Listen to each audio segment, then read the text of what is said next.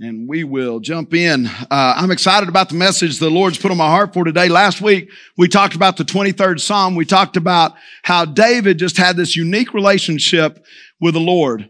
And today we're going to do something known as a juxtaposition. Now that's a big word that simply means I'm going to do a comparison between King David, if you will, and King Saul. And looking at these two, you're going to see they approach life very differently. They approach their jobs very differently. One became so familiar in his job, he no longer needed God. You ever known anyone like that where they become so familiar with what they do and how they do it, they don't even need your opinion, much less God's opinion? Sometimes that's the way we operate. We operate out of a familiar text, what's familiar to us. This is why I love the 23rd Psalm and how David pens it. He says, the Lord is my shepherd, I shall not want. And then he says, he makes me lie down.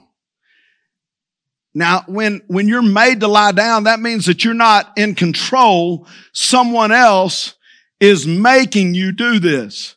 And this is what I love about our Lord, because David's talking about finding rest in the most inopportune times. A little bit later, he says, yea, though I walk through the valley of the shadow of death, I fear no evil. Thy rod and thy staff, they comfort me. Thou preparest a table before me in the presence of mine enemies. My cup overflows. He's rested. And yet last week we learned that during the time that he penned these words, he's in a cave in Adullam. He's pressed in by King Saul. King Saul wanted his life. David had not even trained his army, much less had an army really with him at that time. Just a few men that came to serve. But by the time you start reading and studying Saul and kind of what happened with Saul had a lot of opportunities, but he was just too familiar with what he did and how things were done. If you'll please stand for the reading of the scripture this morning. It comes from 1 Samuel chapter 31. Just to give you a little bit of history here. This is King Saul. Once again, he's fighting with the Philistines, which is something he was very familiar with. King Saul was a warrior. He was a big man, stood a head taller, shoulders, most people were shoulder height to King Saul. Great, big, strong warrior. He's doing something that he's very familiar with, but he's become so familiar that he no longer thinks that he needs the Lord or his help. And we'll pick up the reading now. The Philistines fought against Israel. The Israelites fled before them, and many fell dead on Mount Gilboa. The Philistines were in hot pursuit of Saul and his sons, and they killed his sons, Jonathan, Abinadab, and Malchishua. The fighting grew fierce around Saul, and when the archers overtook him, they wounded him critically. Saul said to his armor bearer, draw your sword and run me through, or these uncircumcised fellows will come and run me through and abuse me. But his armor bearer was terrified and would not do it, so Saul took his own sword and fell on it. Then the armor bearer saw that Saul was dead, and he too fell on his sword and died with him. So Saul and his 3 sons and his armor bearer and all his men died together on the same day. When the Israelites along the valley and those across the Jordan saw that their Israelite army had fled and that Saul and his sons had died, they abandoned their towns and fled, and the Philistines came and occupied them. You may be seated. You know, every one of us is about to re-engage, if you will. There's many school teachers here that are about to re-engage. You're so excited about the opportunity that lies right in front of you, known as children, my children. There's many of us that as the summer ends, our life speeds up, and we've enjoyed this time of rest, if you will, the time that God has called us to be still and to know that He is God. And we've enjoyed this time in our life. There's a lot of things that happen as we come into the fall and we enter into the fall. The cheerleaders are busy. The football teams are doing 2-a-days. All kinds of school activities have already started. The band's already lining up and learning how to march and learning how to play and finding themselves on the field. And for many of us that may not have anything to do with school or anything else, we just know that the fall tends to speed us up. It's the end of the fiscal year. It's the beginning of putting budgets together. But for many of us, we're so familiar with how things ought to operate that our familiarity causes us not to look for rest in this busy season, much less hear the Lord. We need a healthy way to re-engage into life. Saul was a familiar king, but through his familiarity with things, he forgot the most important thing, which was his God. As I stated in Bravehearts a couple of years ago, the sword that he sharpened for others would be the sword that would take his own life. Saul was killed by his own sword, but something got to him long before the sword of stress. And as life went along, that sword became very big and it became very powerful.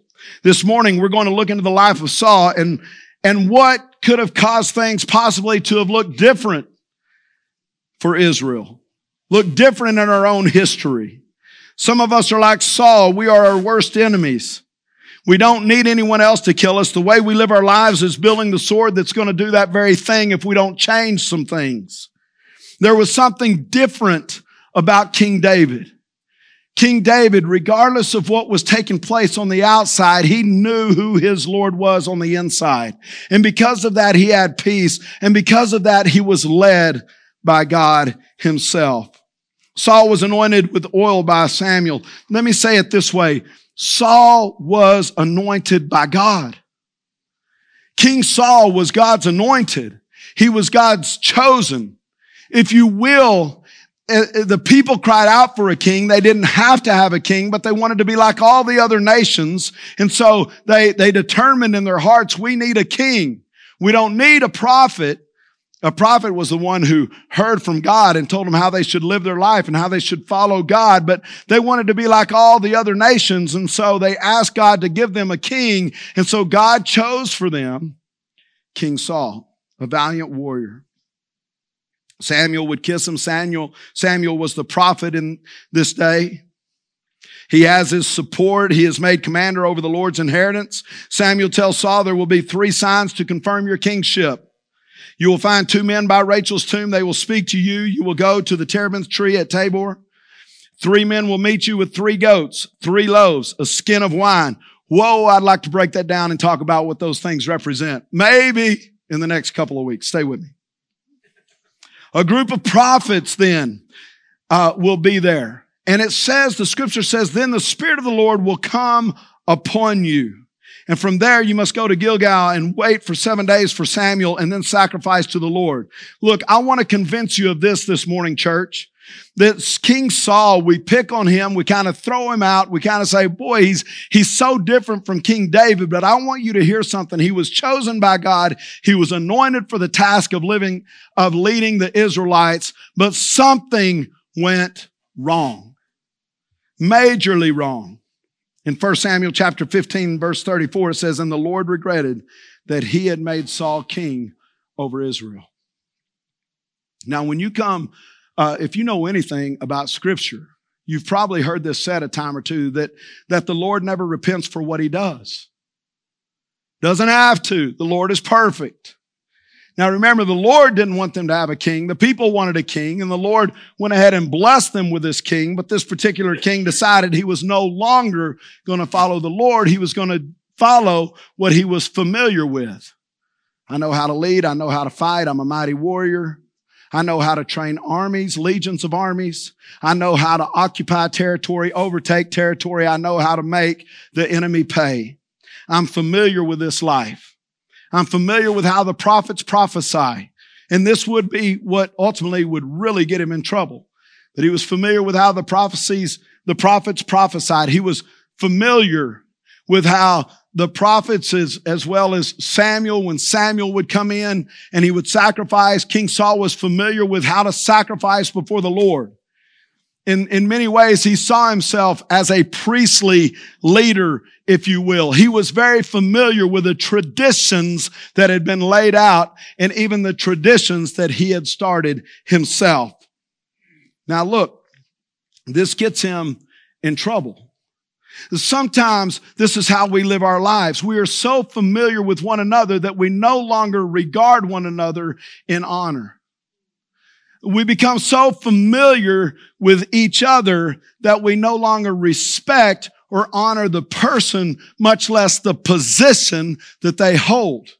Now, some of this in King Saul's defense, he created because he fought alongside of the soldiers that he led. Now, that is great leadership, by the way, but many would begin to treat him as though he were their equal, as though they could offer their voices into how he should lead and what he should do. Familiarity caused others to treat him as common. Church, this is one of the problems that we have, not just in the church today, but in our culture today.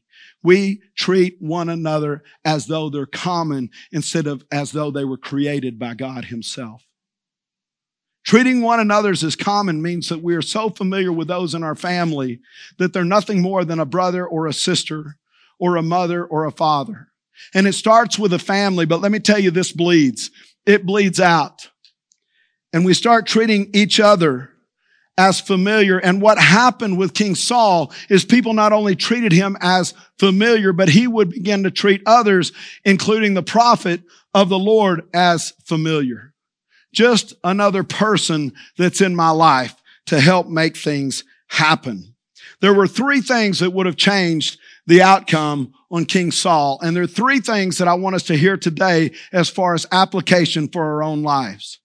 Because if we're going to be led as David was led of the Lord, we've got to hear these things that David was willing to do. One, he was willing to recognize. He was willing to recognize the Lord for who he is. And watch this, David for who he was called to be. Did you know it would be 17 years before David would hear the words that you are going to reign over Israel, and the time that he would actually reign over Israel? So he heard the word, he had to protect the word, and he had to stay attached to his Father in heaven. He had to recognize this. The second thing I would tell you this morning is oftentimes you'll find David with a repentant heart. So he first recognized who he was called to be. He heard the voice of the Lord, and then he repented when he didn't do things the way God had told him or called him to do. So Psalm 51, you just go read the Psalms. Create in me a clean heart, O God, and renew a steadfast spirit within me. King David was always looking to God, but it doesn't mean that the flesh at times wouldn't look to overtake him. He just had to recognize and repent. And then the third thing is re-engage in his call. Many of us today, we've been frustrated. We've heard the voice of the Lord. God has called us to greater things. And what God is saying, hey, I've given you a way back to me. He does this in the book of Revelation as well. The church at Ephesus. You remember he says, hey, repent and do the things you did at first. In other words, repeat, re-engage. Remember your passion that you had for the Lord. Don't lose that. Don't treat God as common, much less one another as common. Familiarity can lead us to a place of pride, church. C.S. Lewis, in his book, Mere Christianity, if you've ever read that book, if you have not read that book, I want to encourage you to get it. But in his book, Mere Christianity, he said, a proud man is always looking down on things and on people. And of course, as long as you are looking down, you cannot see something that is above you. And what you will find is King David said, my help comes from the Lord. My help comes from where? The mountains. For my God, he never sleeps. We'll hear more about that here in just a moment. See, what happens to King Saul is he became so familiar with life that he started leading out of pride, out of flesh, out of his own abilities instead of God's ability. It's no longer the story of God, but it has become the story of Saul. When you study the 23rd Psalm, what you'll see is it's all about God and God's story. Yeah, he makes me lie down beside quiet waters. He restores my soul. But it's all about God, and it's about David's life reflecting who his God is and making sure that he walks through in his call. But for King Saul, it was very different. One of the scriptures says, early in the morning, Samuel got up and went to meet Saul, but he was told, Saul has gone to Carmel. There he has set up a monument in his own honor and has turned and gone down to Gilgal. And all of us have kingdoms inside of us, church. And what he wanted to be recognized for was his own kingdom. And we've got to be careful with the kingdoms that are within us that we feed. Are we feeding God's kingdom or are we feeding our own kingdom? How do we want to be remembered? I think all of us want to leave a legacy of some kind, but the truth is if our story does not tell the story of God, then we've missed it. He makes me lie down. The Lord is my shepherd. And that's where we have to find ourselves because King Saul, he goes down and he's thinking, people need to remember me. I better build a monument, a statue. Looks like me. Let's make that sword a little longer. Let's make those biceps a little bit bigger, okay? I'm a little older now. Y'all just don't remember me when I was young. Let's make this thing look like me. I want the people to remember me. Saul listened to his own voice and instead of the voice of God. Then the word of the Lord came to Samuel. I regret that I made Saul king because he has turned away from me and he has not carried out my instructions. Samuel was angry with King Saul and he cried to the Lord is what the scripture says all night one night. And this is easy to do. Saul thought that he had done this long enough. He was anointed. Surely this must be God's will. He was told to destroy everything about the Amalekites. He didn't. He kept some of the fatted calves and some of the sheep back for himself. He wouldn't listen to the Lord. I've done this before. I'm going to be okay. And yet when he was confronted, he said, I was going to sacrifice those to the Lord, by the way. I was just keeping those fatted calves. They're going to be sacrificial animals. But that's not at all what his true intentions were. You see, in God's kingdom, it's not the strong, it's not the arrogant, it's not the prideful person that is able to inherit. The scripture makes clear that it's the meek that will inherit the earth. David, the Lord is my shepherd, I shall not want. He makes me lie down in green pastures. He restoreth my soul. It's all about God. One of the things that I believe happened to King Saul is when you're at the top, sometimes it's lonely there. And he got to a place where he would only listen to his own voice. I had a wise young man come to me one day and he told me these words and I've never forgot him. He said, I figured out I was wrong when I was the only one right. Think on that with me. I figured out that I was wrong when I was the only one who was right. He became the only voice that he listened to. Loneliness causes us to get in a place where we listen to the wrong voices and oftentimes listen to our own voice. So this can be public enemy number one. It can be lonely in your jobs, in your position, in what you do. Many of you are school teachers. Many of you are educators in some way. Many of you are about to start and get very busy. Many of you have studied far more than anyone else. Counselors, you're about to be out there and you're going to have students right in front of you. Be careful to the voices that you listen to, and especially don't just listen to your own voice. There was a time in my life when I was trying to write some curriculum for counseling because my thought was, that when people came to my office for marriage counseling or anything else, I'm going to start them with this verse. And then I'm going to go to this verse. And then I'm going to go to the next verse. And one day God convicted me and he said, you think all my creation's the same? You're trying to treat everyone as the same, but their thoughts aren't the same. I made each one as individuals. Why don't you listen to my spirit tell you what scripture ought to be in front of them instead of you trying to pin for everyone? See, we listen to our own voices. We do things our own way because we become way too familiar, and familiarity can become a god if we're not careful, church. Who do you go to for counsel? You see, so oftentimes we go to someone we pay to care simply for this reason, because if we don't pay them, it's not a safe place. If you pay a therapist to go talk to a therapist, here's what you're paying for. Part of it is confidentiality. They can lose their license if they share anything you've shared with them. Well, the church is supposed to be a safe place, a place where God's at work. See, do you realize we speak to more people in a month through social media and other forms of communication than our grandparents did in a lifetime? And we live in one of the most loneliest times ever in the history of the world. And yet the world is far more populated today than any other time in the history of the world. Genesis 2 said it's not good for man to be alone. And that's true. Oftentimes because of position, Saul, he was constantly on the move. He moved from Carmel to Gilgal to Telaim to Amalek. War would constantly put him on the move. And guess what? Our families today are moving. Did you know this? 1 out of every 3 to 4 families throughout the United States is going to move this year alone. That means a change of relationships. It also means a little bit more isolationism. And even though Saul was at the top, look, there was a time that he too would feel unneeded. He built this monument, this image out of his insecurities. And many of us want to feel wanted. We want to feel important. We want to feel needed. We ask the question, would anyone miss us if we were gone? Well, can I tell you something? They should. There's not a King David waiting to take your shoes.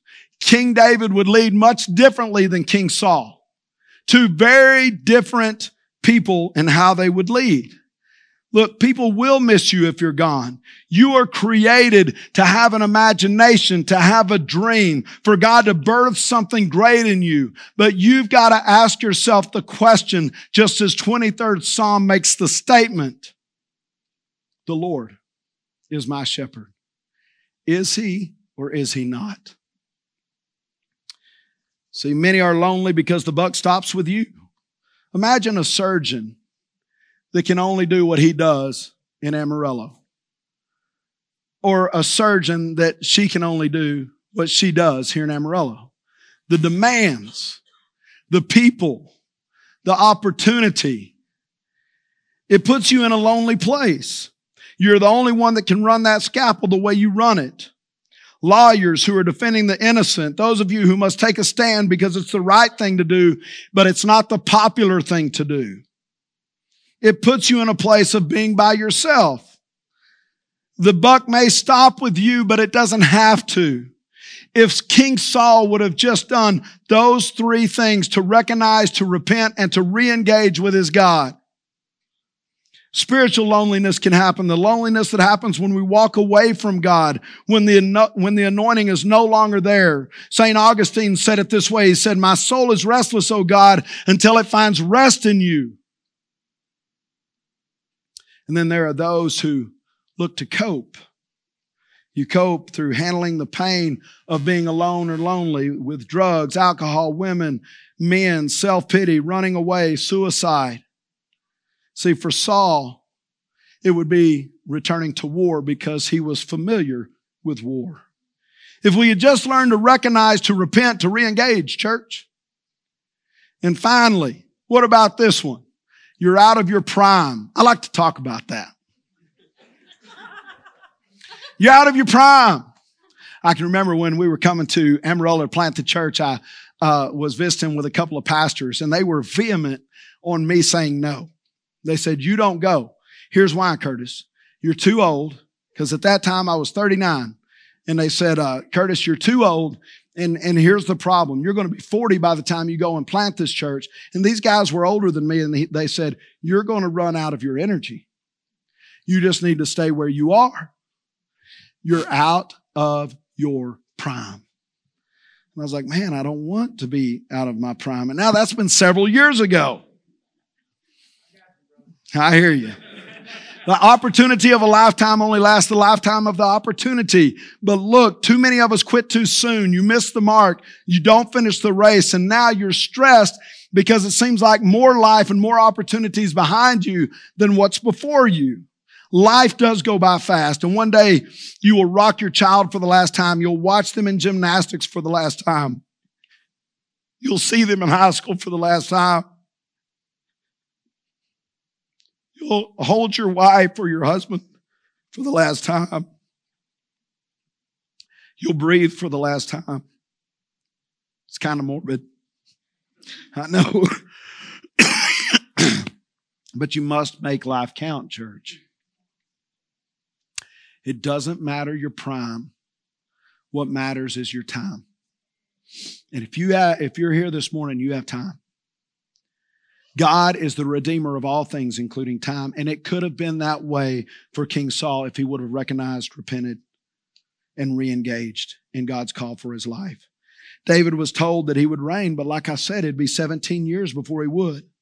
Michelangelo said when he was a boy, he went to a master sculptor and he asked to be his student. The sculptor said this will take your life. And Michelangelo replied, what else is life for? Jesus said it this way. If anyone would come after me, let him deny himself, take up his cross daily and follow me. It's going to cost you something, but your time is valuable and it's worth something. And then there's this thing known as the temptation of avoidance. The temptation of avoidance. You know, it's interesting to me because of all the things that King Saul, as you read about him, that he avoided God. But of all the things that you read about King David did what? He ran to his God. Very, very different in the two. Because King Saul was very familiar with how God operated. He was very familiar with how the prophets operated. There was a time when he was waiting on Samuel. Some of you will remember this. He was waiting on Samuel the prophet to come and to do the sacrifice in order to tell him whether or not he was supposed to go into war. And he waited and the enemy encroached and got closer and closer until finally King Saul said this, I know how to do it. I'm not waiting on the prophet. Good land. He can't even get up in the mornings. But it was Samuel's call. It was not King Saul's call. And King Saul would go ahead and make the offering, and God did not bless that offering. So oftentimes, he avoided God instead of invited God. Many of us want to go around, over, under. We want to find a different way, but we're forced to go through the door. Do y'all remember singing that song? Too high, can't get over it. Too low, can't get under it. So wide, can't get around it. You got to go through the door. Okay. Saul begged Samuel to go with him. Right? He begged Samuel to go with him for this reason. What will the people think? That's what he said. I just want the prophet there so that I look good. Because this is about my kingdom. It's not really about God's kingdom. You know, my mom told me many times, and my mom was a very pragmatic person if you knew her, and she told me many times, Curtis, just remember there are worse things than death. You just need to live your life. And you need to live your life for God. You know, a couple days ago I was praying, and it was Thursday. And Thursday was the 20th anniversary of a funeral I had done for a 16-year-old girl involved in a car wreck. And I was a young pastor, believe it or not, then. Really young. I had no idea what to say. But you know what I do know? Is today I'm very familiar with that scenario. I've done so many funerals now that it's very common for me to get a phone call and say, hey, would you do this funeral or this tragedy's happened or we need you at the hospital. I hear those things a lot. But back then I didn't. And I remember where I was when I got the call, and I remember all the turmoil in our life. And some of you may remember it was Lane Mercer, and of course her mother and sister go to church here, and it was a very, very difficult time. And I remember this about being a young pastor, just as David was going to be a young king. I went to the Lord and said, Lord, what do I say? But even as a pastor, I've become so familiar that today something happens, I say, well, I can write a great funeral. And many times I don't press in and push into the Lord the way that I need to hear his voice on behalf of the family. You realize that when King Saul didn't do what he was supposed to do, what happened? It didn't just affect him. It impacted his old army. It says all the Israelites fled and ran and dropped their weapons. It makes a difference to hear from the Lord on behalf of others. There's an old hymn that states, Jesus walked that lonesome valley. He had to go there by himself. Nobody else could go there for him. He had to walk it by himself. And I believe this comes from John's gospel, where he tells that he must go to Jerusalem. Jesus would be tempted, but he never avoided the temptation. He never avoided Jerusalem. He wept over it. Psalm 121 says, I lift up my eyes to the hills. From where does my help come from? My help comes from the Lord, who will neither slumber nor sleep. When this was written, Many times the people would travel and they had sentinels in front of them, and the sentinels would go up on the mountaintops, but the people oftentimes got raided because the sentinels fell asleep. And here David says, my sentinel never sleeps. That's where his help came from. And sometimes we walk through the pain of disappointment. J. Wallace Hamilton said, every person's life is a diary in which he or she means to write one story and yet is forced oftentimes to write another. You know, life doesn't always go the way that we anticipate it should. But here's the cool thing. We all can recognize where we all are. We can all repent and we can all re-engage with our God. Repentance is a gift that He's given us to continue to walk and to hear from Him in order for His kingdom to be established and for us to influence His people in a positive way. We don't want our people to drop their swords and run. We want to see more people picking up the sword of the Spirit and defeating Satan on behalf of one another and expanding God's kingdom. Life doesn't always look like the way you want it to look. It didn't look the way that King Saul wanted it to look, but that's because King Saul quit pressing into his God. And he became too familiar with his soldiers. He became too familiar with the kingdom. He became too familiar with the prophets. He became too familiar with the word of God. And because he was too familiar, he could no longer be conformed into the image of who he was called to be. So God had David. And David would do things just the opposite. He was told he was going to be king, and yet he was pressed in the caves of Adullam. Life doesn't always go the way we want it to go, or our expectations disillusion us. Beethoven lost his hearing.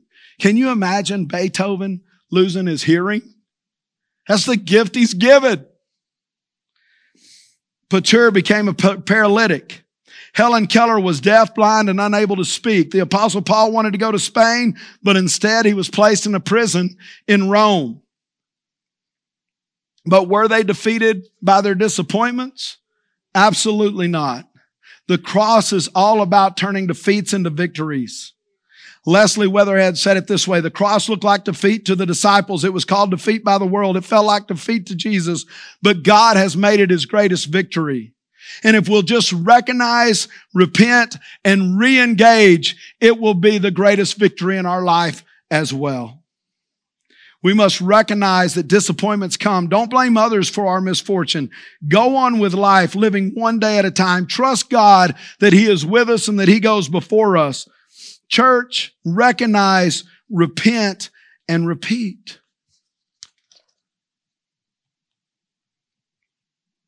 When you compare these two, they are very, very different. One would ultimately be rejected by God. The other one, in Scripture, in the New Testament, in the book of Acts, is called a man after God's own heart.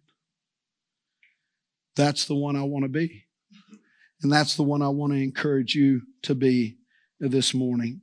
Would you please stand? There's 3 application points this morning, and I hope that each one of you on camera who are out there watching, as well as all of us in here, that we heard this. We've got to re-engage. Life is about to speed up for many of us as we know it, but we cannot do life apart from God. We must re-engage with Him. And if we haven't, we can all repent. We can all repent. Repentance is a gift to us, which simply means, God, not my way. I want your way. I want to hear your voice for my life, for my family's life, for all those who I have the sphere of influence over, so that they won't drop their weapons and flee from the enemy, but they will take up their weapons and go with me to defeat an enemy and to set up your kingdom here upon this earth. And that's re-engaging. Just simply re-engaging in what He's called us to be and become for Amarillo, Texas as His church and throughout the world. I'm going to ask for the prayer team to make their way forward this morning. And if you would like to come forward and receive prayer, I want to encourage you to do so. I want you to think about what it looks like for you to re-engage this morning, to start envisioning about the fall, the spring, the summer, and how you can make a difference for God's kingdom here upon this earth. Because He's calling all of us to be the difference for a world that needs to see the difference. They need to see the difference in us, men and women after God's own heart. Father God, thank you for each one here this morning. Lord, we pray that we will be the difference, that our faith will be a real faith. And Lord, that we would preach your word because it's living and active. And Father, that you would send us to a world that desperately needs you, and we would make a difference in setting up your kingdom upon this earth. In your name, amen.